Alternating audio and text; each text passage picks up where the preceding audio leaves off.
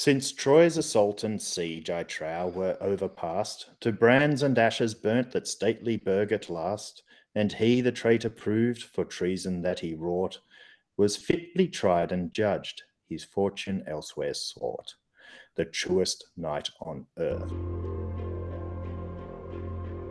To infinity and beyond! Rated by Top of the world! I'm the king of the world! Yo, Adrian! Adrian! There's no crying in baseball! Yeah, who's on first, what's on second, I don't know who's on third. Elementary, my dear Watson. What's in the box? Just what do you think you're doing, Dave? Frankly, my dear, I don't give a damn. But why male models? Why so serious? I am serious. And don't call me Shirley. Well, nobody's perfect. Go ahead. Make my day.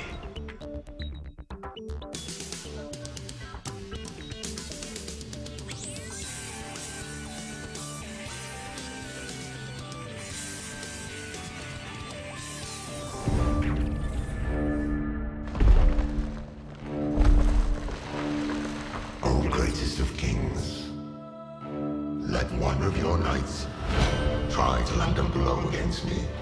Indulge me in this game. I will meet thee.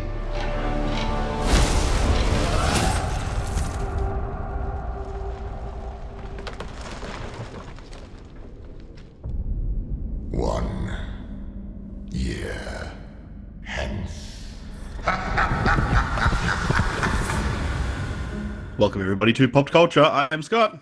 I'm Jason. And I'm Monica. Hey! You're back. Yes, hi. Hello, friends. How are you? Oh, I'm here. That's all that matters. Good. That is all that's matter. Some housekeeping, guys. We got a message that after our review of Void, that all fans of our show be referred to as pop cultists. Cool. I'm down with that. That was one request, as well as someone requesting that we do so it was our good listener Jean Paul requesting that we do a director showcase where we pick a director and talk about their works. Well, we have thought. We are working on that. Yeah. I have quite a few in mind. Yes, it is something we are indeed working on. He offered up Paul W.S. Anderson as the first choice, director of such classics as the Resident Evil series, the Three Musketeers, Pompeii. Event Horizon's pretty good. Yeah. Yeah. You've got to have good sound for Event Horizon, though. Yeah. So good. Anyway, so welcome back, pop cultists. This week we're talking about the new film, The Green Knight, directed by David Lowery from 2021, now in cinemas near you, or maybe not near you, but it's in cinemas. Yep. Where do you start? I hated it. You hated it? You hated it? Wow. I hated all it. right. I really hated it. Yeah. Go on, tell us why. I haven't been this bored since Space Jam: A New Legacy. Oh, Scott. Now that's harsh. That is was really harsh. harsh. That was harsh. Look. This is an incredibly beautiful film. It looks amazing. I can't fault the way it looks. I can't even fault the acting. Dev Patel's freaking incredible. But I was just so bored. I was underwhelmed in every regard. And it was just like being dragged along on this sort of wanky, nonsensical, like, look how clever and pretty I can make everything look. And I was just like, I don't care. Whatever. Yeah, well, I have to agree with the pacing. It is amazingly slow. I found my mind was wandering to texting you guys. And I sent a little GIF of the sloth from one of those animated films. I can't remember the name of it. That's Zootopia. That's it, Zootopia. So one of those sloths, and it's only when we're about 40 minutes in that this whole sort of inner outward journey sort of really begins for the character, and it's this big build-up of almost nothing at the beginning, and I was really wondering how it maintained my attention for that amount of time. I can see the idea was trying to do something more meditative, if you want. You know, it's sort of like a self-reflective film on this character, but he just was a non-character, not because of the acting, but because, you know, we got this beginning of snippets of sort of lust, laziness, and humble nobility and stupidity taking on the challenge and all of these things, but it wasn't an actual character. I could not distinguish him from any sort of other Arthurian trope of a knight or noble or anything like that. I don't know who he was as a character, and for me, that's where it's really lacking. I can imagine that if you needed that, and it's just going along in these really slow, meditative moments, it would have just bored you to tears. Try not to swear. I would have sworn there, but yes. Bored the actual shit out of my body. It kind of had me, and I was like, oh, okay, up until he got captured, sort of thwarted by a band of misfits. Yeah. Weirdos, because they were oddly compelling. That kid was great. Mm. And then it just kept fucking going around and around. I guess I'm Monica. I guess maybe I'm going to be the contrary Mary in this because I really liked this movie. I thought it was a very beautiful piece of art. It looks beautiful. The set pieces are great. The costuming, it's like chef's kiss, so good.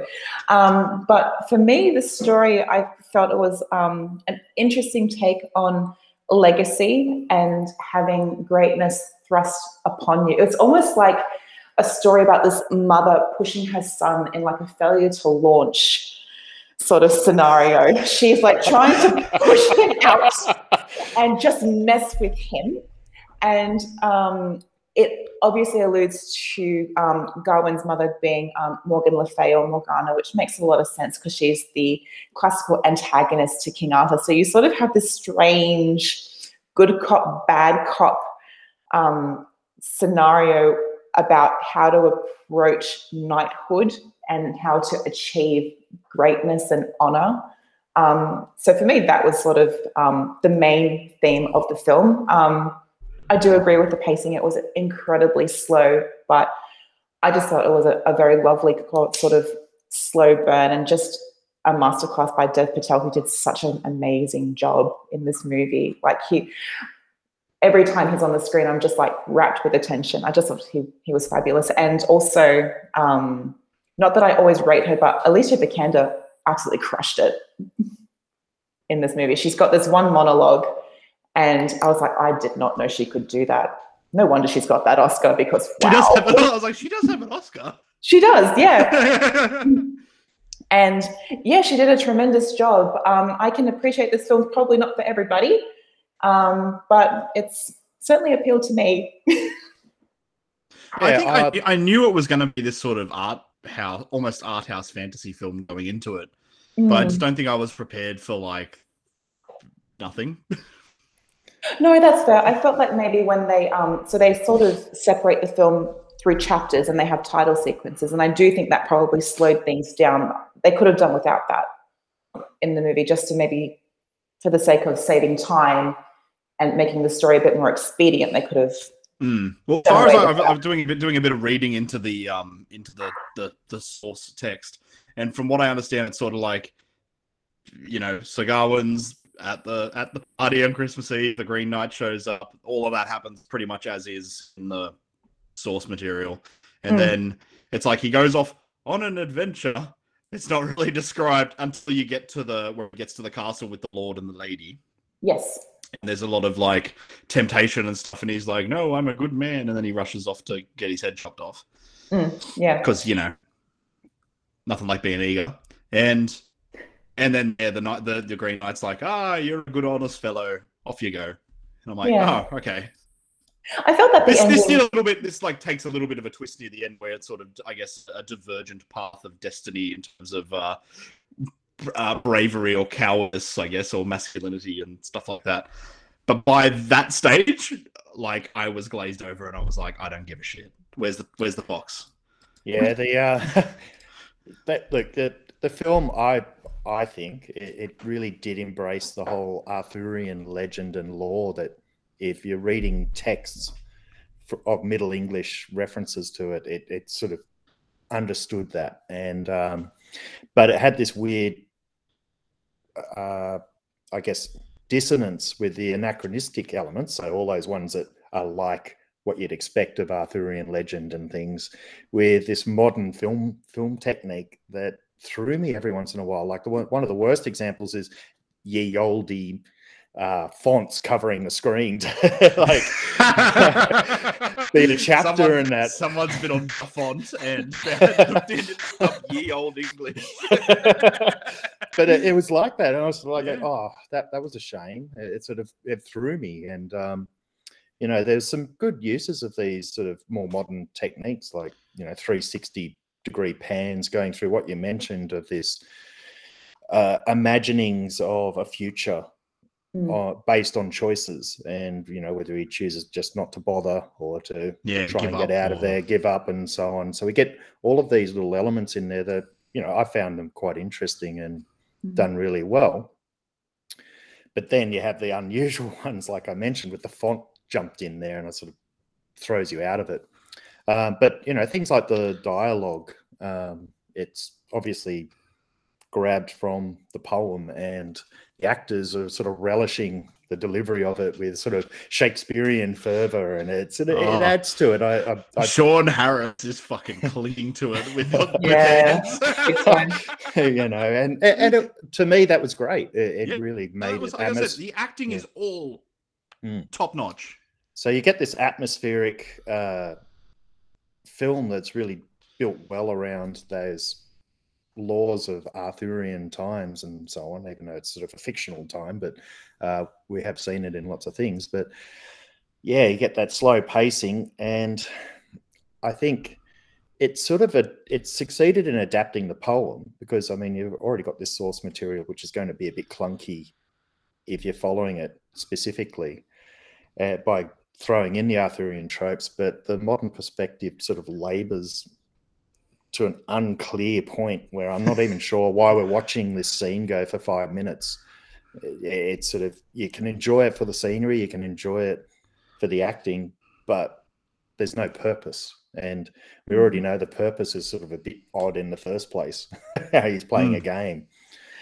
Yeah, not only the purpose, I guess the teachable moments from the original story is all about being valiant and being honorable and that sort of thing. But that sort of clashes against, I guess, the directorial lens through it, where you're not spoon-fed to sort of root for Gawain necessarily, or see things through the same moral compass that he does.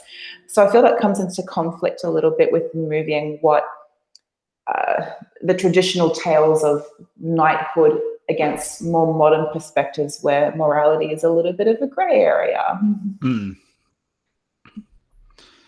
Yeah, I still think it comes back to that fact we don't have a character to empathise with. Like, he's characterless. It's like he's a medieval everyman noble. You know, it's sort of like not. He's a bit like a Sim. Loves prostitutes, but doesn't really know his purpose in life. Yeah, that's it. I feel that some of it is a little bit of a choose your own adventure.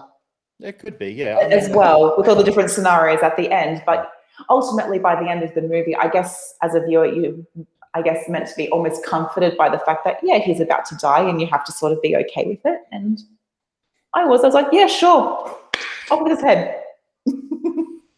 I enjoyed the ending. Like, the ending sort of paid off ultimately enough, but it just isn't as powerful as it could have been. Yeah, it just wasn't as powerful as it could have been. If I'd cared an ounce for the character and sort of felt he had actually changed or something like that, rather than just espousing exposition in ye olde English, it sort of, I'd go, yeah, this is really powerful, that moment. And, you know, this idea of accepting mortality and being humble and so on is great, but we only got it right at that last moment of the film and no journey to it as far as the character's concerned. Yeah, if it maybe had that from the get-go, it would have had a much more powerful message by the end, for sure. Yeah. But some of the other stuff, it's sort of like visually, it's quite arresting. The scenes. This like is a cinematography Oscar winner. Come on. Yeah, the use of color, the light, just it's a gorgeous film. Like it to look at. It's what a feast. Yeah, and I think that's what held my attention until it didn't. Was I'm just like, this looks incredible, but. I can't help but feel it's probably like a film that they would show in the MCA gallery on the walls for like their sort of weird art night. And I'm not sure how I feel about that. Drop acid and watch The Green Knight. There you go. Yeah, possibly. It might be that sort of film. But I wouldn't say I didn't like it. I certainly enjoyed seeing something that's not following the normal formulas that we're being fed persistently over the past few years. So it's for me, it was a bit refreshing having something like that come across my viewing. I guess it's the best way of describing it. And I just found it so slow. Yeah, I'm glad I watched it just because it was something different. Exactly. Yeah. But yeah, I was just bored by the end of it. Scott needs his Yeah. action. I don't. I don't. Mate, I feel like it makes me feel like some sort of unintellectual heathen. But fucking do something. This is the guy who directed the remake of Pete's Dragon, one of the best movies I've ever seen. Yeah, but I guess when you look at the source text and a lot of early English literature, there is this tendency to have journeys that don't have a lot of action, and I guess it is authentically reflecting that. And I think that's the thing. In my teenage years, I was like, I think King Arthur had just come out, and it was all the rage again. I'm like, oh, I might go and buy, the Book of Tales and stuff. I remember reading it and being like, what am I reading? And this might be the truest one yet. I'm sure if you're a Middle English literature enthusiast, this might be the best movie you've ever seen. It certainly might well do, and maybe for other viewers as well. I feel like Arthurian legends or this particular kind of folklore isn't going to appeal to everybody because it's not as flashy as your Greek mythology or your Roman myths or even your and when you certainly watch I would say Western or Hollywood films of Arthurian legends, they've certainly jazzed them up quite a lot. They love to sort of play with aspects of the supernatural and magic and the devil and that sort of stuff, and this film actually is really devoid of that. It sort of takes this, with the character of Morgana, there is witchcraft, but it's more reminiscent of what we see later in William Shakespeare's Macbeth. She's sort of like one of the weird sisters more than a straight up witch. Yeah, it's not Harry Potter magic, put it that way. No. And thank goodness for that. Yeah, that would have been weird. Yeah, that would have been just awful. Yeah, so it wasn't for me. I'm glad I watched it because it certainly is one of the best looking movies, and probably the best looking movie I've seen since something like 1917, like just a visual feast. But it just wasn't enough in it for me to enjoy. Yeah, fair enough. No, I enjoyed it, but I just found it lacking. I liked it despite its flaws. I'd maybe watch it again, but not maybe for a little while because there's a lot to digest and a lot to think about. And I think this is one of those movies you have to be in the mood to watch it, because if you're not, then you're just going to struggle. Yes. It was all about your mood then. I'm the problem. We didn't say that. Look, I can No, admit it. Scott said that. Thank you for listening to this episode of Pop Culture. I've been Scott. I've been Jason. And I'm still Monica.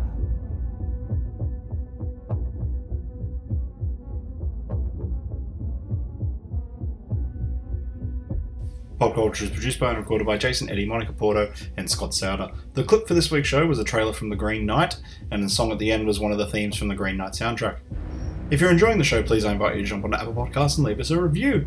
It helps us expand the show and reach new listeners. If you'd like to contact us on social media, we're available at Facebook at facebook.com/popculturepod, on Twitter at popcultureau, and we are also available on Instagram.